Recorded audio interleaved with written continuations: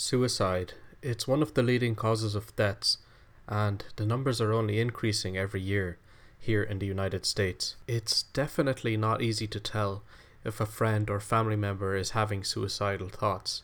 However, the vast majority of time people do show outward signs before committing suicide. How do you talk to someone who feels like taking their own life? Let's consider it here on Dr. Irish. It can definitely be scary and challenging to talk to someone who's feeling this way, but it's really important to start the conversation. That's why I think you should be open and direct and honest about it. Don't be afraid to ask the direct question, like, are you thinking about suicide?